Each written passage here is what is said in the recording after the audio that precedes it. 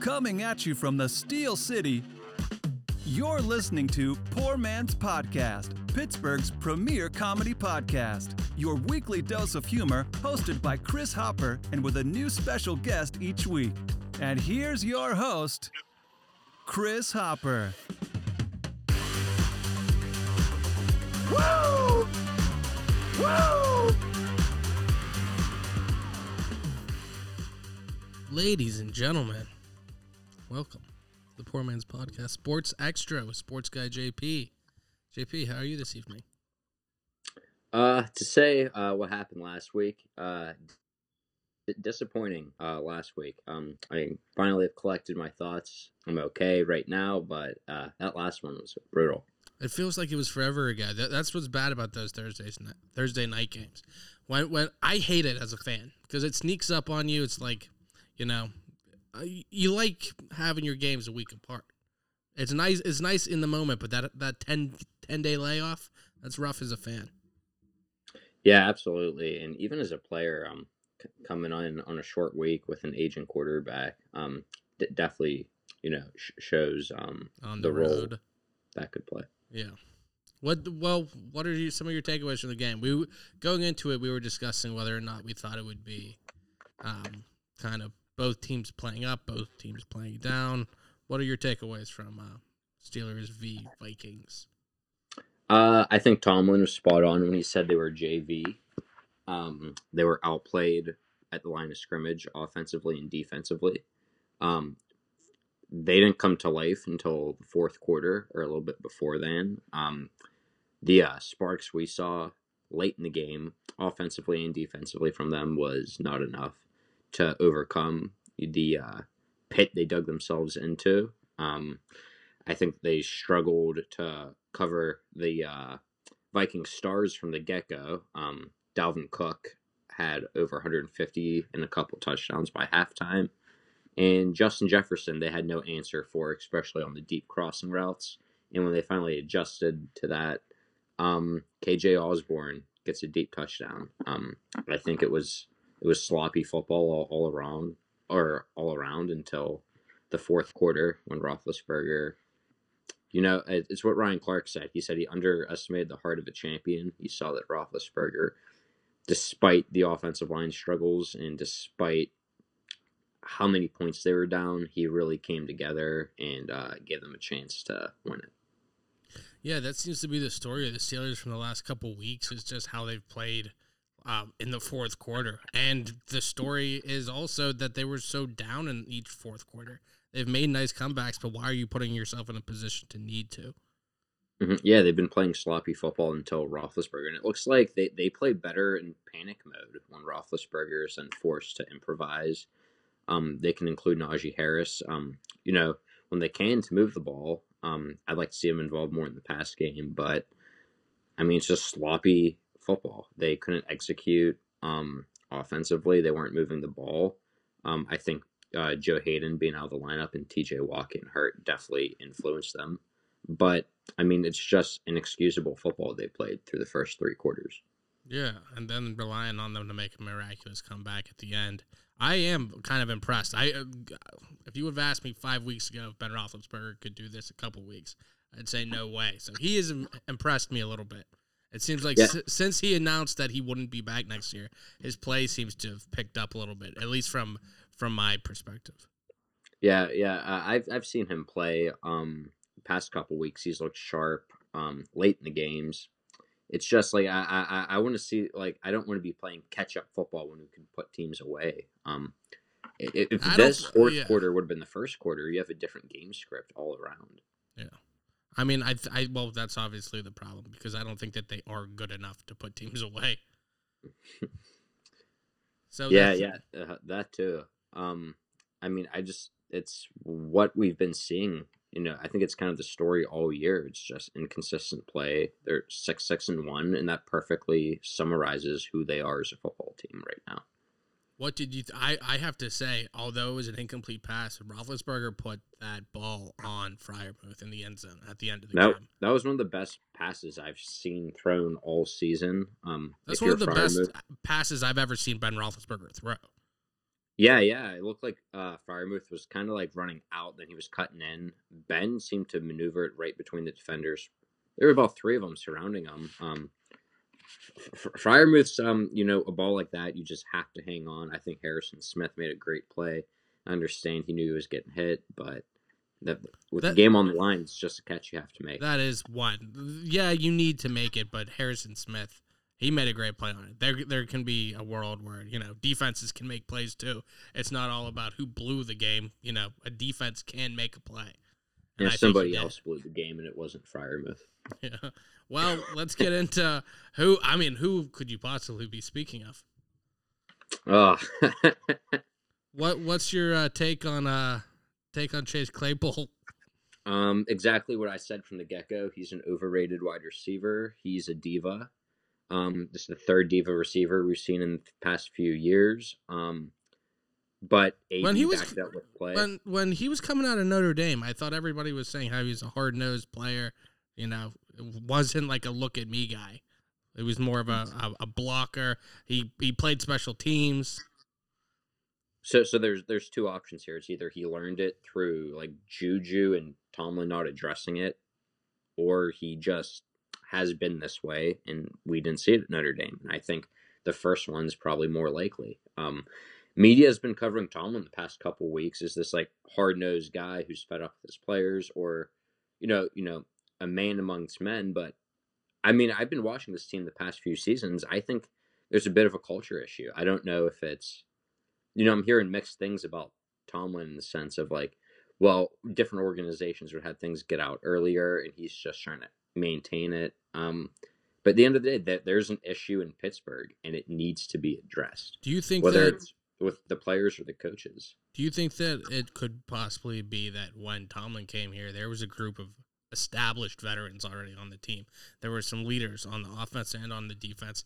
And as time has gone by and those older players, James Ferrier, people like that, Hines Ward, Jerome Bettis, people like that as they retired, Troy Polamalu, Aaron Smith, Casey Hampton, guys like this in the locker room, they wean themselves out, and it seems like that's when, maybe Tomlin lets the locker room run itself, and since there aren't those veterans leaders, that are on the team anymore, minus Cam Hayward, it is what it is. The locker room polices itself, and it worked before when there were a bunch of professionals, and now there's not.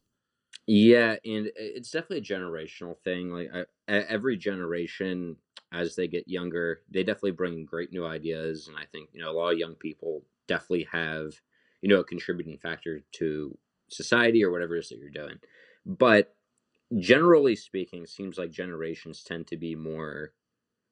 I don't like to say soft, but I guess that's the word I want to use. Is like younger players, younger people just tend to not be as disciplined as previous generations, because generally speaking, the world becomes a better, more progressive place. And I think that just part of the players from the Cowher beginning of Tomlin era were definitely way more old school when it comes to football. Like in those days, you could hit wide receivers if they touched the ball. Nowadays, it's unnecessary roughness. Yeah, I think they're learning a different style of play. But there's a second issue, and that's that I don't see these same issues with any other team in the NFL. Yeah. I mean, could you see somebody on the Ravens doing that? I mean, like, could you see somebody on the Patriots ever doing that? I don't see that. I think it is more of they can do what they want in the Pittsburgh locker room. And in Tomlin's defense too, I think some of this is coming out, and he's realizing that this is an issue. He mentioned this week in a press conference that they're going to assess not only what they are doing, but who they are doing it with. And, if you hear these mixed things from the media saying that Tomlin's, hard-nosed, men among men, then yeah, we'll keep him. But then assess who you're doing it with is important. Like, you can win football games when you have generational talents like Le'Veon Bell and Antonio Brown, even when they're acting up. I think that's why he was not putting, a stoppage to the fire. Then you see the same things happen with Juju and Claypool, and they're not producing the way those guys did. Juju and Claypool, not nearly the wide receiver Antonio Brown was, never will be. And then I think Claypool's plays better than Juju, but Juju seems just they're two different types of immature. Juju seems like he's developmentally like a 10-year-old mentally, just doesn't get things. Yeah. Claypool's more about look at what I can do. I got a first down and the clock's running. Look at me. Yeah. It's That's one thing too, but you're like saying how there used to be like hard nosed and people are a little bit softer. Yeah, they are softer probably and a little bit like that. I mean, but it's also safer. That's what the way they've been trying to make the game, eliminate head to head contact, all that stuff. But you have to know just schematically and at the end of a game to not do that, to not point for the first down. Like that's not a soft thing, that's a stupid thing. Yeah, and I'm just going to be honest about this. This whole thing with Claypool has really irritated me this whole week. And when you look at it, they lost a football game. Now, some people say, well, they lost because of what happened the first 3 quarters. True. Yes, that is true. Two things can be true at once. They had a chance to win this football game, but his stupidity put them, he got penalized for unsportsmanlike in the first quarter. Yeah. That same drive, he missed a crucial block on 3rd down, and he fumbled the ball, but they rolled him down because his shin was down, which was never a fumble. In my opinion, that's a fumble, and he got off the hook. It was a stupid penalty. He stuck a finger in a player's face, despite what the other player was doing. You can't react that way.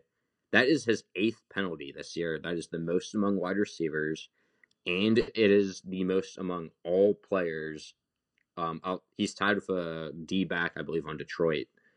But there's the only 2 players in the league with that many penalties that do not play offense or defensive line. Yeah.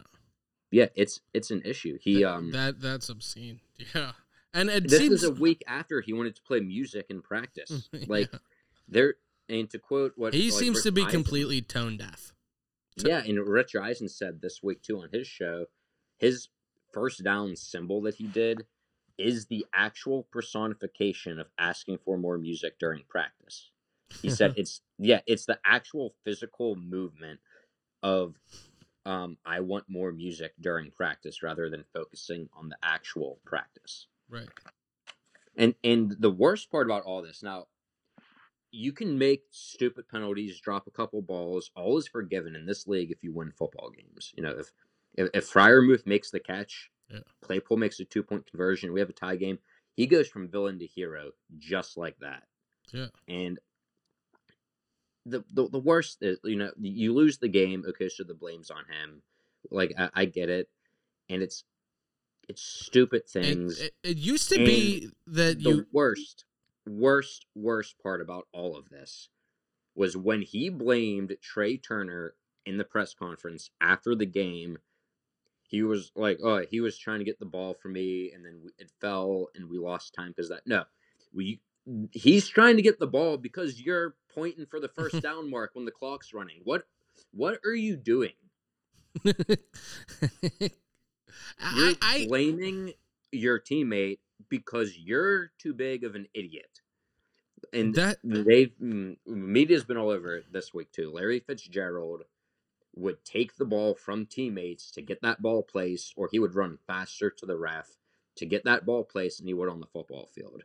This guy is pointing first down with the clock running, and then when his guard tries to grab it to get that ball placed, he has the nerve to point the finger at him, or, Freiermuth when the ball got scuffled afterwards.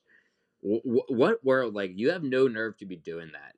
The Steelers need to, seriously, to forgive this, make the playoffs with him having a productive season. Otherwise, I've seen enough about this guy. It's time to make a move. He's a talented wide receiver. I get that. He made a lot of great catches and put them in position on that final drive in particularly to win that football game. But it's constant stupidity with him. We need and it's what he said, we need music at practice. I did my first down celebration, not celebrating the team in any way.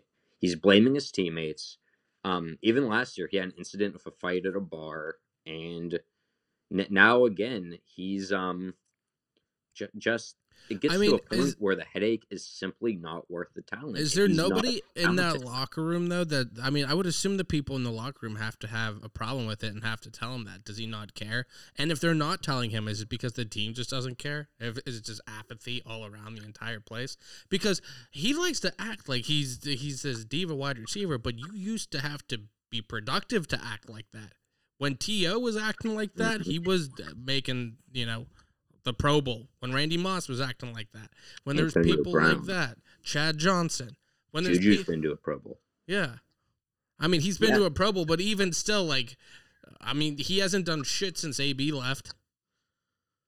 Yeah. I meant that more as a insult at Claypool. Like, even Juju's Oh, yeah. done it. Right.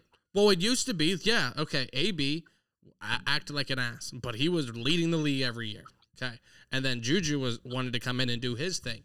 And then he did get a Pro Bowl, but it was lesser and lesser. And then you have that headache. And now we don't even get the production anymore, and we still get that. Yeah, and it all comes down to even when he said the Browns were going to get clapped in the playoffs last year after Cleveland blew Pittsburgh out in the playoffs. Browns were going to get clapped because Kansas City's. Yeah, well, congrats. Kansas City barely beat them.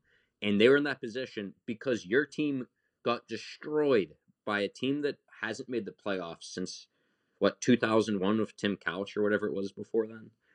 Like, take some accountability. Like, I don't care if they're going to get clapped. You lost. You're watching from home. Like, to me, that was the whole, like Conor McGregor running his mouth on Poirier as they're strapping him into a cast. Yeah. Oh, what are you talking about? You can't talk shit if you're not holding the belt. Uh-huh. Yeah, absolutely. And the thing, too, that, like, it went from bad to worse. And then they asked Roethlisberger about the incident, if he'll address it. He said that's Coach Tomlin's job. Like, I get, yes, that is on the coach, but Peyton Manning or Tom Brady, they would have rang out anybody if that would have happened. Tom Brady would have taken him off the field. You go sit down. Yeah, and it's Tomlin's credit. At least he did bench Claypool after the unsportsmanlike, but then they had to throw him in because they were just playing catch up the whole time. Yeah, it's just there's a headache here. It's a culture. You don't win football games with guys like that unless they are a generational talent. You said like a Randy Moss or T.O. Right. This guy is a good talent. Yeah. He might make one Pro Bowl in his career, but that's all he is. He is not worth what he's doing, and quite frankly, I think you could get something good for him on the trade market. Yeah, well, we'll see. Those NFL trades are never. It's strange, like the value they put in. You see certain people go for like a 6th round pick. It's like when you're turning in your video games at GameStop and trying to get some store credit, and you turn in 8 games and they give you $8. Yeah, well, $8 for Claypool would be. I'd be satisfied. Yeah, no, get the new Lord of the Rings game. I just can't stress enough. Like, it's one thing to lose football games. Let's say the Claypool stuff never happened. Yeah. If Freiermuth drops the ball and you lose the game on a drop pass, yes, it sucks. But it's one thing. If you lose on a stupid penalty, that's even worse. But I can't think of a worse way to lose than this guy just watching the clock run, pointing at the first down when you still have 30 yards to go. That is because being stupid is one thing. Like, there's like a level, like knowingly, like when there's crimes, okay? You can knowingly do something, you can negligent, but different layers. Him doing that is essentially not caring, which is the lowest. Not knowing is like a step above that, but not caring, that's the lowest rung. Yeah, and even like the Bengals-Steelers playoff game a few years ago where the Steelers won the field goal after Burfict hit AB, and then Pac-Man tried to, get involved, and he pushed. I believe he ended up pushing an official.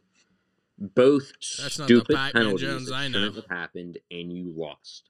However, like, tensions are high in the game. Like, it's inexcusable, but I would still rather lose that way than have a guy pointing, signaling first down when you really look like an idiot because the clock's running. You haven't scored a touchdown, and they said they lost. They lost minimally one more shot at the end zone, most likely 2. I think he just doesn't care. He wants to be paid. He wants to be on NFL Network, but he doesn't want to be an NFL player day to day. He wants stats. A lot of these new guys just want stats. Even like AB would pout when he didn't get his numbers. 5 catches for 50 yards, or whatever the imaginary record they made up for him. Right. No one cares about that. It's no longer like a team thing. It's not the Super Bowl is not the most impressive thing. It's, can I get my numbers? Can I hit my contract incentives? Yeah, they traded Santonio Holmes years ago. That guy was winning football games. You didn't see this with Hines Ward, or it's a diva thing. You can be flashy and not a diva. Look at what Justin Jefferson did. Yeah. He's a flashy wide receiver. He has his own celebration. But he doesn't do that until he scores a touchdown. Yeah. Like, Absolutely. I'm all for a touchdown celebration. I don't mind. But, like, signaling first down, I don't really mind signaling first down if the clock was stopped. Yeah. Like, what are you doing? Yeah. Or even if the clock wasn't stopped, but it was the second quarter. And not in the fourth quarter on the road while your team is driving down. It was like, what, a 98-yard drive had they scored? Yeah. So they're down there. He just kills time off the clock, signaling for the first down. And then he's just...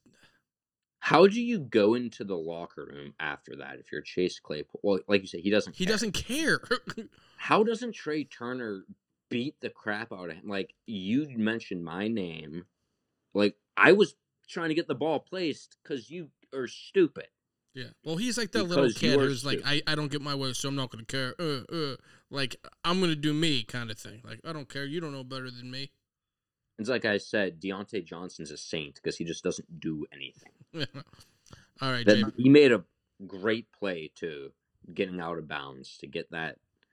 At the end of the game, when he got out of bounds, he should have been tackled 2 times at least. I'll tell you what, there's a lot of crossing inbounds considering how little time they had. You don't see that a lot. Yeah. Deontay Johnson just missed a couple tackles and got out. Thank God. That easily could have been, if he doesn't make that play, game ends there. What do you think happens if Chase Claypool catches that? First of all, I would have taken him out of the game immediately, but if he catches that... All right, Jeff.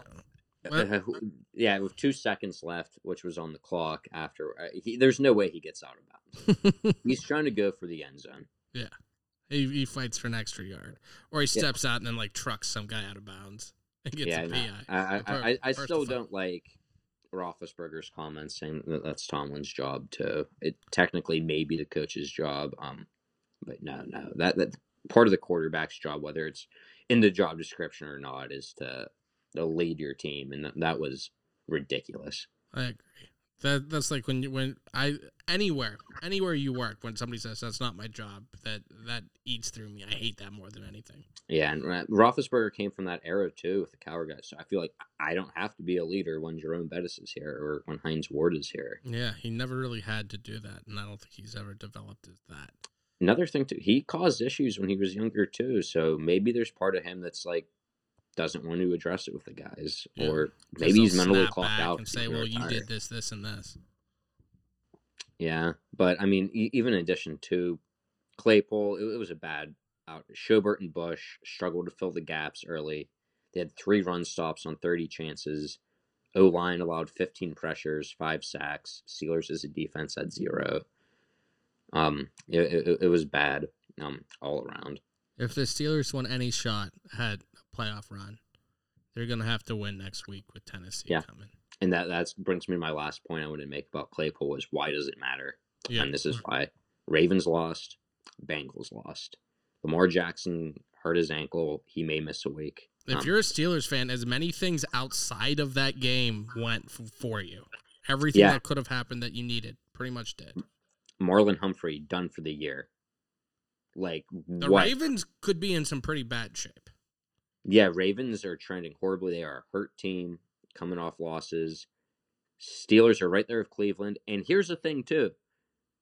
Cincy swept Pittsburgh, but guess what? They get the same amount of wins. Pittsburgh goes above them because of the tie. Oh, wow. That's a big deal. That's the benefit of tying the fucking Lions. Yeah. A win over Minnesota this week puts you in a great shot right now. Buffalo lost, dropping them to the 7 in the wild card race. And What's up with Buffalo this year? Not to go on too much of a tangent, but going into the season when it was the Chiefs and Bills, wasn't that the first game of the year? We thought that was going to be an AFC matchup, the AFC Championship matchup.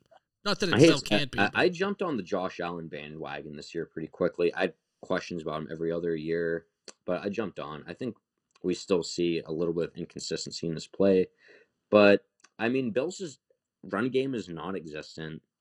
If you're in a 3rd and 3, yeah, you got to run the they aren't running the ball. They're a one-dimensional team. Quite frankly, they don't really have a complimentary receiver to Stephon Diggs either. Yeah, I just don't think they're as explosive as people thought. Well, let's get back to Tennessee then. What are your thoughts on Tennessee? Obviously, no Derrick Henry still. He won't be back this season. Well, they're a different team without Derrick Henry, needless to say. Steelers played well against Henry last season, too. But, I mean, without him, they're just not what they were. Tannehill's gone since the injury of Henry, 4 touchdowns to 6 interceptions. They're a 3-2 team right now without him.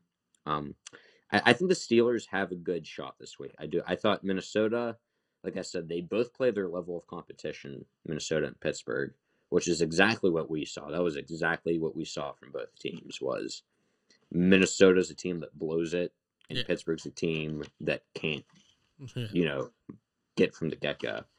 And that's exactly what we saw. But I think Tennessee has a lot less. It was a stoppable force against a movable object. Yeah. Yeah. I think Tennessee's got a slightly less talented roster than Minnesota. A.J. Brown's still expected to be out. Julio Jones just returned from injury, but he hasn't been the player in Tennessee that he was in Atlanta. And there's questions about Bud Dupree was on the IR. He is eligible to come off, but there's a pretty decent shot he's not playing this week.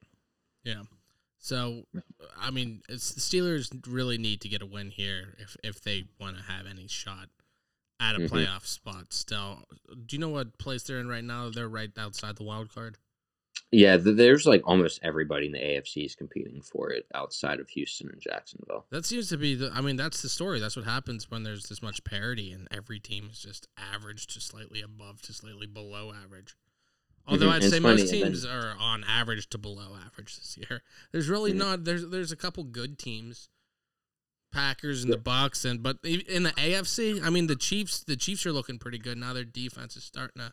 I mean they've been stringing together some performances.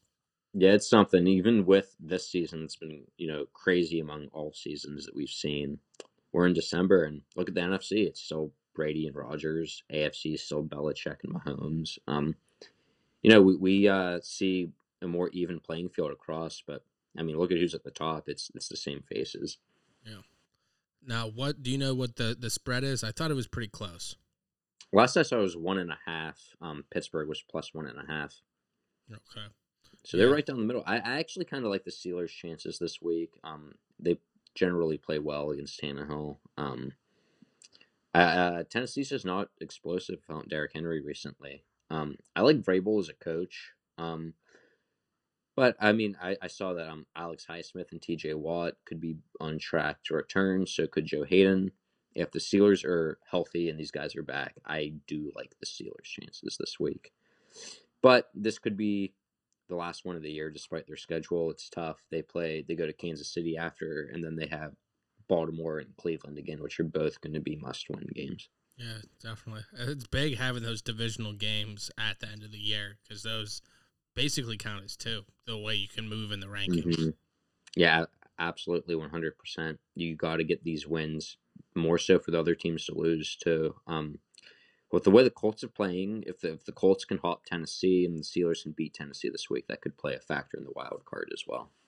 All right, JP, you want to get into some of your picks then? Sure, and one last thing on the Steeler game before I do that. What a blow it was this week when you look at the defensive players in this league. To to TJ Watt's Defensive Player of the Year status. He was, heading into this week, everyone was saying he was basically a guarantee to win. I know Myles Garrett scored a touchdown. Myles Garrett had a strip sack for a touchdown. I watched that play live. Myles Garrett had a sack, a forced fumble, a fumble recovery, and a touchdown all on the same play. And that was just like with TJ Watt on the sideline, like you just kind of saw it slip away. You can hear it like a pinball machine. Bing, bing, bing, bing. Like each stat going up one. And things got worse. Micah Parsons, rookie, 2 sacks, a forced fumble, and that forced fumble led to a Dallas touchdown. I saw that. Aaron Darnold, 3 sacks last night against Kyler Murray. I checked FanDuel today. TJ Watt, who was a guarantee a week ago, is now 3rd behind Garrett and Parsons for Defensive Player of the Year. How about Parsons? Parsons is explosive. He has 12 sacks he plays, inside linebacker generally, but will play the edge. And I don't remember who it was, but they said if that guy only played the edge, how many sacks would he have? Yeah, that's insane thinking about that. He came out this week and said he doesn't think the NFL is that hard, which is never smart to say. Yeah, I heard that on the radio today. That's pretty much the kiss of death. As soon as didn't somebody else say that? Someone else said that. I forget who said it. It wasn't like Josh Rosen or somebody. It was somebody that like never beat anyone. And they're like, why even say that? Right. There's no good in saying that. Now, like, you have a target on you. Yeah. Now every veteran's going to go 2 after games. I'm sorry, what? Ryan Leaf won his first 2 games as a starter. Hey, he did better than Peyton Manning the rookie years. And then he finished his career with 4 total wins. Yeah. So basically he would and start 6 felonies. for the Jets or Texans. Yeah, still right now.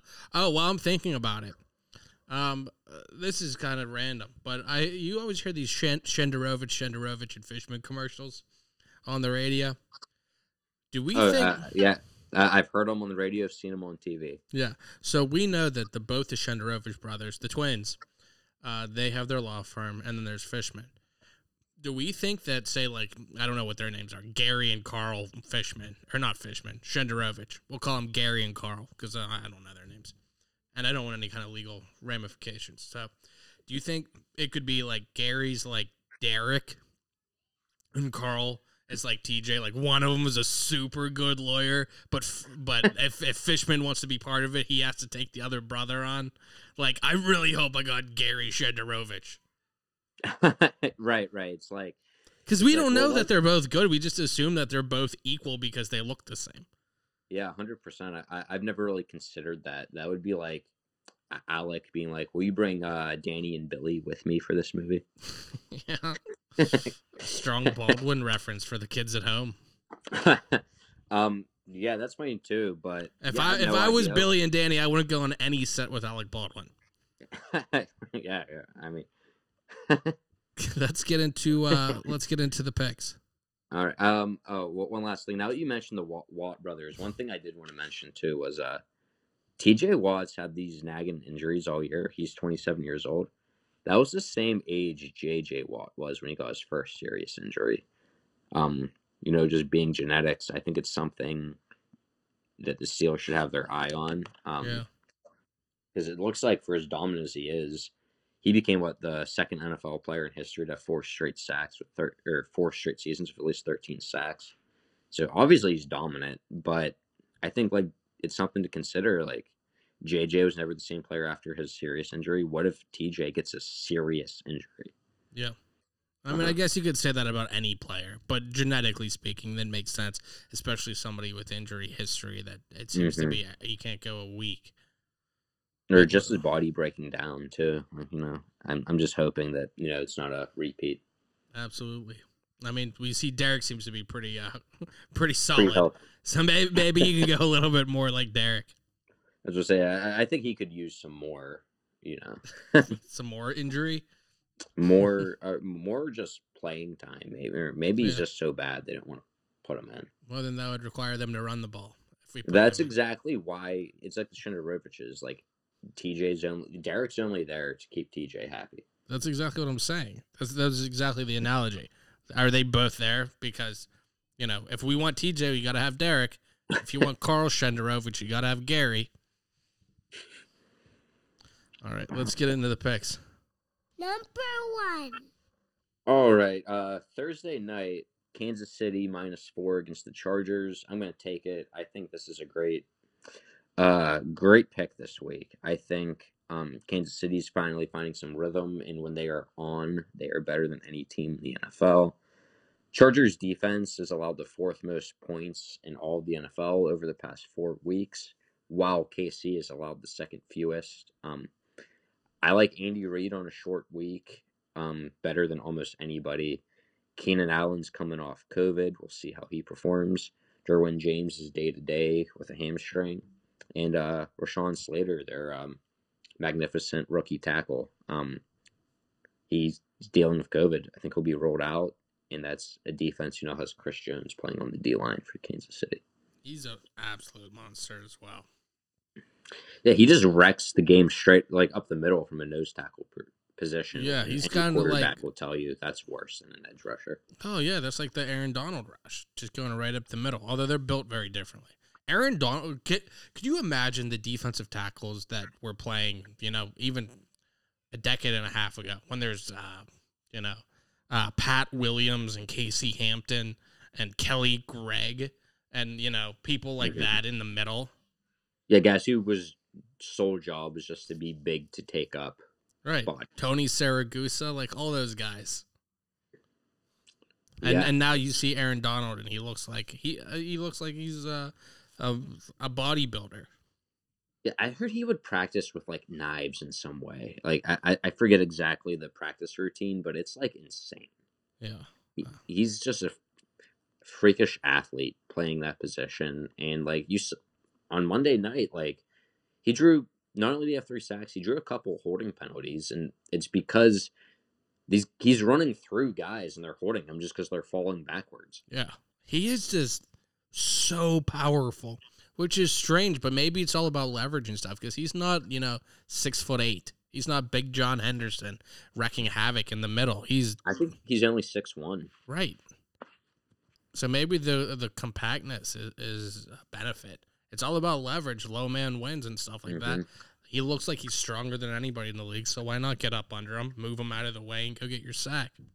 Yeah, and even before Von Miller was there, they never really had a great complementary pass rusher. It's him just wreaking havoc up the middle. I mean, they had, Clay Matthews, but that was 5 years past his prime. I forgot he was even there. Yeah, I remember that day. With Eric Weddle. Yeah. They were almost the Lakers. Yeah, just getting everybody together and then not doing anything. Yeah. It's taking a play out of the old Washington playbook. Speaking of Lakers, Russell Westbrook is the NBA's equivalent of Chase Claypool. Yeah. Just however you want to interpret it. Number 2. Number 2, I'm going to take the Patriots plus 2.5 against the Colts. Okay. I think Patriots are playing better football than anyone right now. Their defense has been incredible. Belichick in December is historically his best month. Defense hasn't allowed at least 14 points since October. Both teams coming off a bye week. I think that benefits the better coach, who is Bill Belichick. And I just look for them to cause discomfort for the Colts. Could you imagine is playing phenomenal, but he hasn't had to play against Bill Belichick at all in his career. Can you imagine how good it would be for the NFL though, if the Patriots with new Mac Jones make a run in the playoffs? Could you imagine if it's Patriots with Belichick and his new quarterback Mac Jones against Brady coming off a Super Bowl? Oh my! It's the best way to write it. The Steelers could get in, and I still want that. Still want to see New England and Tampa Bay. Oh yeah. That's just what it is. I mean, there's so many great storylines. It looked like Belichick was already lost the debate. Brady was better. But now, no rookie quarterbacks ever won a Super Bowl. What if, Mac There's Jones so many storylines. And Belichick should be coach of the year. There's no doubt about it. From what they were last year to what they are today, they began, I think, 1-3, and they've been lights out since. They are running the ball incredibly with all of their running backs. They're controlling the line of scrimmage with the offensive line. Mac's doing what he can. They're playing defense. It's exactly like the Patriots during the early Brady years, and it's exciting. Mac Jones seemed like an afterthought of quarterbacks coming into this draft. Yeah, it seemed like you gotta get a young mobile guy. Trevor Lawrence was obviously like the guy, the prospect. And then guys were like, well, I like Zach Wilson because of his like mobility and arm. They related it to Patrick Mahomes because every rookie we have to compare him to somebody who they're not. Eric Ebron drew comparisons to Jimmy Graham to put that in perspective. Yeah, okay. They must have left out the as a bear part.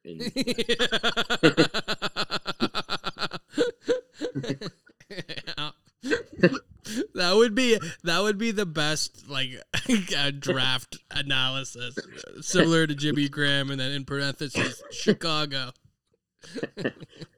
He reminds me a lot of an Emmitt Smith type on the Cardinals. Yeah.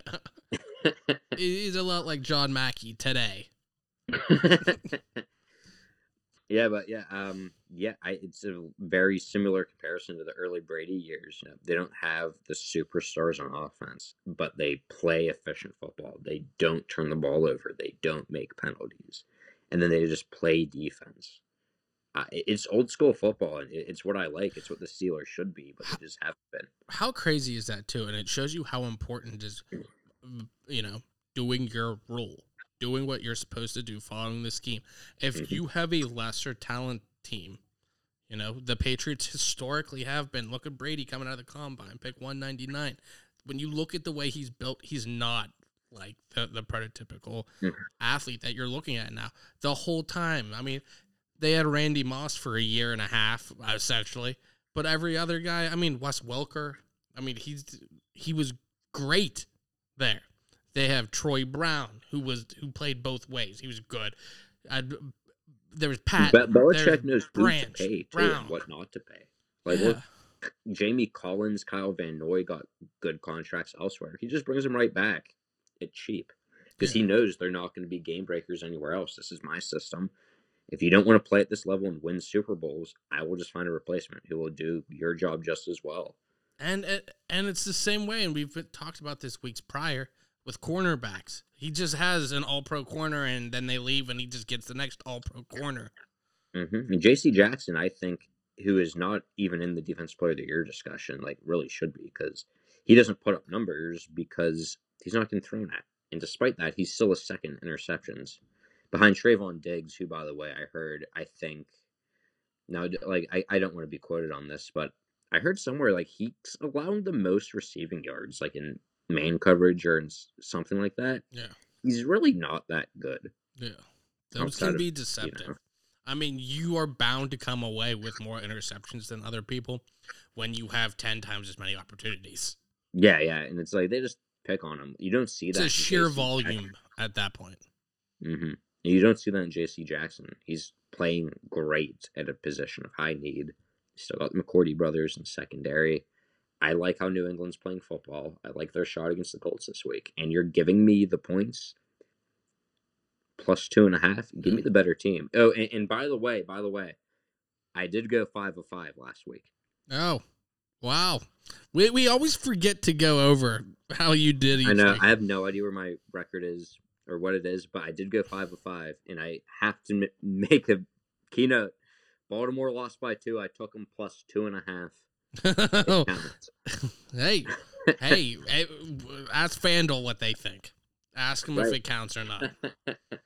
All right, so that's your pick. Let's go to number 3. Number 3. This one is tough, but I'm gonna do it. I'm gonna take the Saints against the Bucks plus 10.5. Taysom Hill hasn't played particularly well, but Brady's Bucks are 0-3 against the Saints in the regular season, and the Saints give them problems, and they won these games handled pretty dominantly. Brady has 7 interceptions in those 3 games. Antonio Brown still not available, and he's Brady's safety blanket. Bucks will win. They're a better team. It's just due to the history of what I've seen past 2 years. and 10.5 points. I'm just going to take the Saints and see what happens. JP, did you see that they're going to come out with, I guess, some kind of Saints movie on Netflix where Kevin James is playing Sean Payton? I have not. Kevin James is more of an Andy Reid. Yeah, I don't know what that is. Also, I wrote down Kevin James because I wanted to remind myself. Is there a bigger chasm between two people with the same last name other than Kevin James and LeBron James?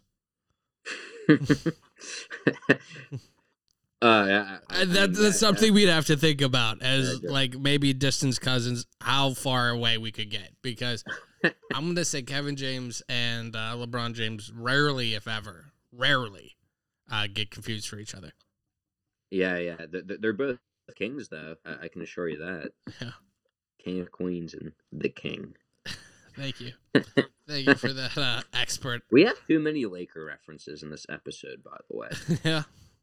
Yeah. Well, you know what? They're the gold team in the NBA since Pittsburgh doesn't have a team. Would you have any interest in Pittsburgh in an NBA team? If they had it, I'd give it a chance, but I would rather have what we have because the Penguins have been successful. Steelers have been successful, and I don't like baseball. I actually like basketball more than baseball, but there's something about baseball that I'd rather have a baseball team than a basketball team. Well, yeah, it's nice having each season. You know, having basketball overlapping with hockey, we don't really know what we're missing. Plus, NBA is so hard to be good into, especially if you're a new franchise. Yeah. Although, I mean, you get one good guy, give it a year and a half, and have them, recruit people, because that seems to be what the NBA is all about anymore. Mm-hmm. I was going to say, too, because you mentioned Kevin James playing Sean Payton. Bill Belichick did say he was going to watch the mid-season Hard Knocks on the Colts for film study this week. Oh, yeah? I feel like he was just trying to be funny, but, like, because if you're a professional football team, you're not putting anything on Hard Knocks that's, like, giving anything away. Yeah, but Belichick's a creep. Maybe he's, like, looking and he's like, oh, they did this. They think this Maybe he's like, I see this poster on the wall, so they feel this way. You know, like, he'll be, like, real sneaky about it. Yeah. Or he just has cameras on there at practice, you know. He's like, their linemen only lift 350 pounds. Let's get to the next one. Number 4. This is my lock for the week. I like this a lot. Green Bay is -4.5 against Baltimore. Aaron Rodgers in the last 3 games, 10 touchdowns, 0 interceptions, and has gone for over 300 yards in all of those games. He's playing a team who hasn't had Marcus Peters all year, a team who just lost Marlon Humphrey. Lamar Jackson's questionable. So I was just going to ask, what's the status of Lamar Jackson? Yeah, and they're playing Huntley at quarterback against Rodgers, 4.5. Yeah, I'm taking Green Bay. Are they playing in Baltimore? They're playing in Baltimore. I was going to say it because it seems like the spread should be higher if it was a neutral field. Or that's what I'm saying, because Lamar's up in the air. If this is one of those games, take Green Bay early. If Lamar is rolled out, that spread will go above 7. I agree. That is one I'd fast on. And even if he does play, he's going to be banged up. I like Rodgers by more than that. He has an ankle injury, which means his mobility, which is his best asset, is going to be limited. Baltimore's defense has also allowed the second most passing yards in the entire NFL. And now they're down Humphrey. Yeah, all-pro caliber player. Jar Alexander's likely to practice this week. He could be back, and Eric Stokes has been incredible at corner in his absence. So look for whoever's playing quarterback is going to struggle against a team whose a team who is not known for their wide receivers is playing a tough secondary. And I don't know if Lamar's going to be under center, and if he is, he won't be at 100%. I get Rodgers for the numbers he's put up. He is the league's MVP this year outside of Tom Brady, in my opinion, thus far. 4.5, very favorable spread. Green Bay's playing the most consistent football among anybody this year, and I love this pick. I do too, JP. That makes a lot of sense. Let's get to your final pick then. Number 5. Whoever thought these words would ever be said, I say the best for last. And by best, I mean just these teams combined probably less wins than average. Yeah, these teams combined have less wins than the Steelers do, to put it in perspective. But I'm going to put my confidence in it. Give me the Houston Texans plus 3.5 against the Jacksonville Jaguars. You like the Texans over the Jaguars? Easily this week. I know Tyrod Taylor was banged up. I don't know if he'll be back this week. Despite that, Texans handed it to him early this year in week 1. I know it's a different year, different scenario. But there is tension going on in Jacksonville with ownership and Urban Meyer to the point where it is bad.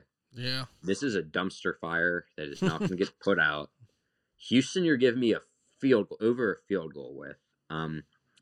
Or Urban Meyer, there was the pictures he had with that woman when he told his team he was going to stay back this year. He mentioned this week that Andre Cisco, their third-round pick safety, he said, yeah, he's playing more defensively. And he played 21 snaps on defense in the past 5 games and 0 this past week. Wow. He doesn't know what's going on there. The players have come out and said that they don't like him. Former coaches, he had a staff meeting where, his message was basically, I'm a winner, and all you assistant coaches who I hired are losers.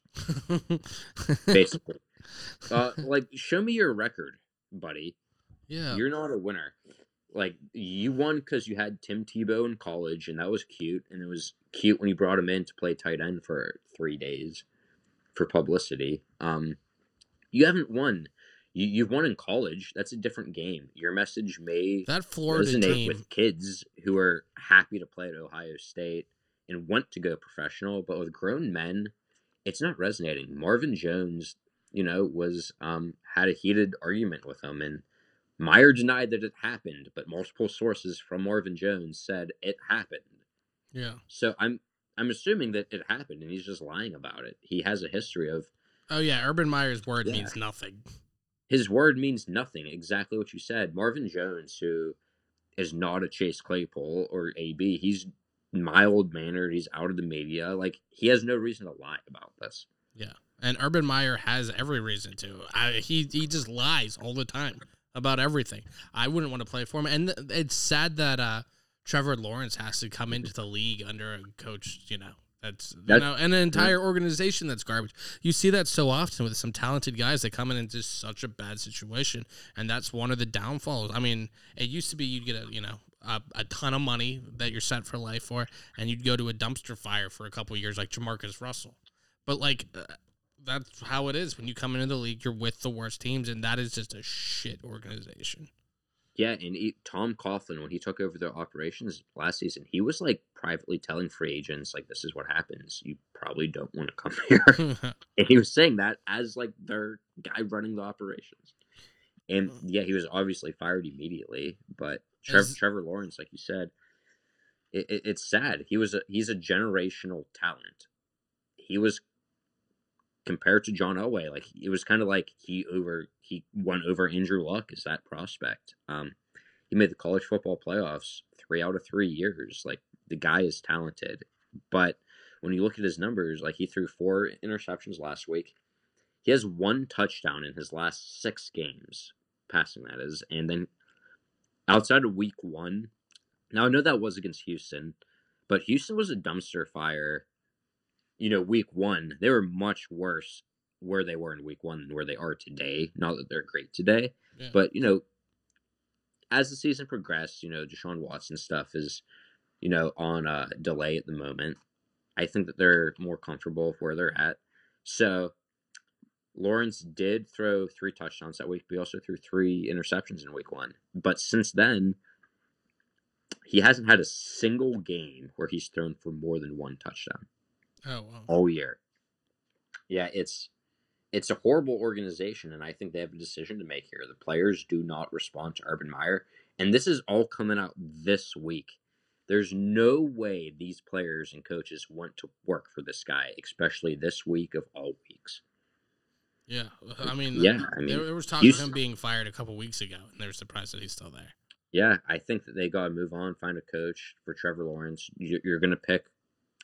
They're going to pick in the top 2, maybe 3. If you're picking third, just get yourself a lineman or a playmaker for Lawrence, build around him. Get yourself a coach. It's Urban Meyer's a good college coach. He's not it.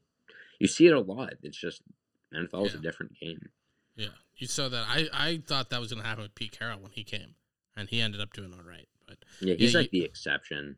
But I mean, you saw that with Nick Saban when he took over Miami. That was a disaster. Yeah, it was.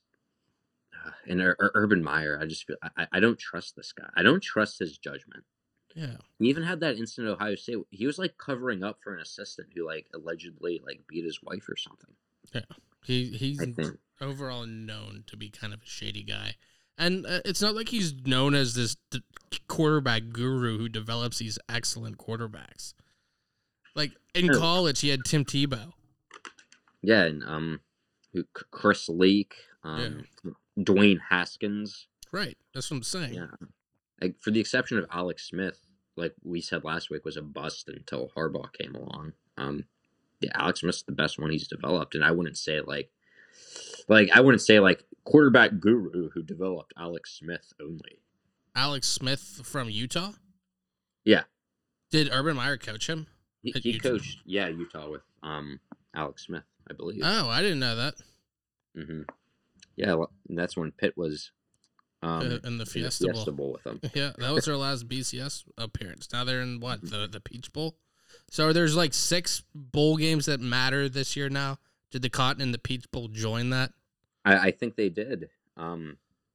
Because it used to be the Sugar Bowl, the Rose Bowl, the Fiesta Bowl, and the Orange Bowl, right? Yeah, now I feel like Cotton and Peach have gotten up there. They're like high-end tier 2 bowls, it seems like. And there's Pitt, like 4 big ones, but there's the next level, you have those ones. We were always talking about that. Mm-hmm. I hate to say it, but I think Michigan State's going to beat Pitt, especially if Pickett doesn't play. Oh, if Pickett doesn't play, I don't think there's any chance. Yeah, if you're Pickett, do you play?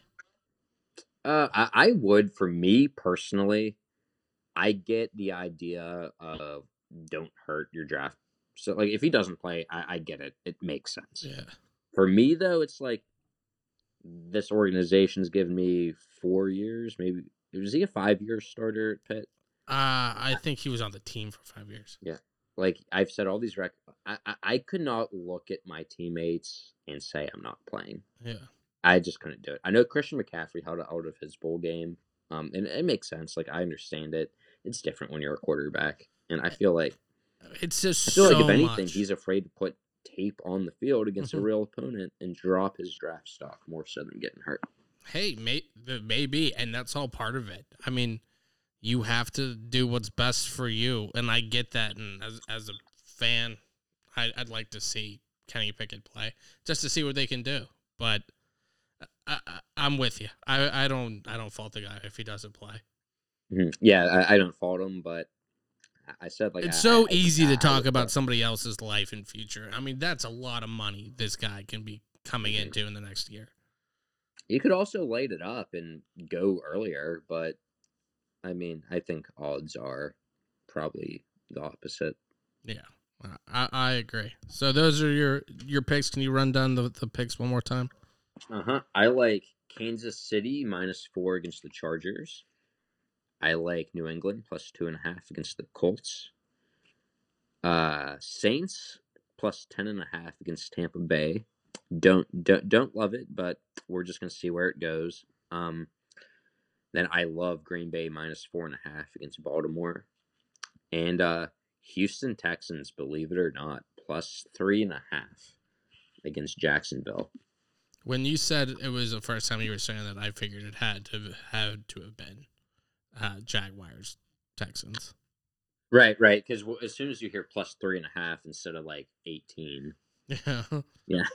Oh, who is comparable to them? Okay, if they're not playing the Lions, they have to be playing the Jets or them. Yeah, and we know Pittsburgh's playing Tennessee, so it's not them. Yeah. Now, one thing too. Houston's a +150 money line too. So if you're getting risky, I think Houston money line's a good pick. Well, +150. Well, there you are, JP. Thank you very much. Is there anything else you'd like to end on? If you get a first down, just hand the ball to the official. There you go. Act like you've been there before. and then zone. That kind of thing. That's what everybody says. At least my uncle would say, right? That's that. Who they always compare it to. They're the older guys. There's who's like they always say it now with Larry Fitzgerald, but they're always like, he used to just get the ball and hand it to the ref. That was Barry Sanders. Barry Sanders is who you always hear that about. All right, JP. Barry Sanders handed the ball to the ref because he was just like, he was playing in Detroit. He was like, if I don't know why he wouldn't like celebrate more. Maybe they would have like traded him or something. I don't know. He was probably just trying to get the hell off the field so he could breathe from being done carrying the team. I'm sure the defense was going to get scored on immediately, and then he'd have to run the ball 18 times to. He would have like a 40-yard run and then run for 1 yard ahead after he made all 11 guys miss for 40 yards behind the line of scrimmage. Yeah. And then Charlie Batch was like, look what he did. Yeah. Oh, I'm sure he would run for 50 yards to gain 5. Funny fact, I heard a story. Charlie Batch, when he played with Barry Sanders, handed him the ball once and just watched him run, and the coach yelled at him because he didn't like bootleg or follow through on what he had to do. And Batch was just like, that's Barry Sanders. I'm sorry. And then the Lions won 2-14 that year. No. Scotty Mitchell never panning out in Detroit. Never panning out in Detroit could be the tagline of 8 different guys. Yeah, all Calvin first-round Johnson picks. And Barry both retired before they were 30. That says everything you need to know about that organization. Oh yeah, get the hell out of there. I think that would be one of the worst places if I was a young NFL prospect to have to go and hear that, you know what, next 4 years you have to work in Detroit. Oh my God. This year of all is really bad at the top of the draft, like Lions, Jacksonville, Texans, like Giants compared to other years, because like there's a lot of parity for the mid-tier teams. Then obviously you have your Kansas Cities and Green Bays, but like the bottom of the totem pole is the bottom. Yeah. Like worse now than ever. I would be pulling for Houston just because I'd rather live in Houston than any of the other cities. All right, JP. We'll wrap it up there. We'll check with you next week. Ladies and gentlemen, listen to the regular Poor Man podcast. We just had Eric Nesby on, comedian. We had a bunch of comedians from the Matt Light Ugly Sweater Party happening December 16th, probably as you're hearing this. So there's still time to get tickets, so get there and join myself and Shay and enjoy the show. And then listen for Kevin Budke next week. But thank you all for listening. For Sports Guy JP, thank you so much again. All right, thank you. And we'll tune into you next week. We'll see if we can go 5 for 5 again. But for JP, I am Chris. Thanks for listening. Thanks for listening. We hope you had a good time. If you did, be sure to subscribe to the show to catch the latest episodes and share with your friends. We can't promise not to embarrass you. And if you just can't get enough, follow us on Instagram at Poor Man's Podcast 412, Twitter at Poor Man's Pod 412, and Facebook. This is Pittsburgh's own Poor Man's Podcast, signing off. See you next week.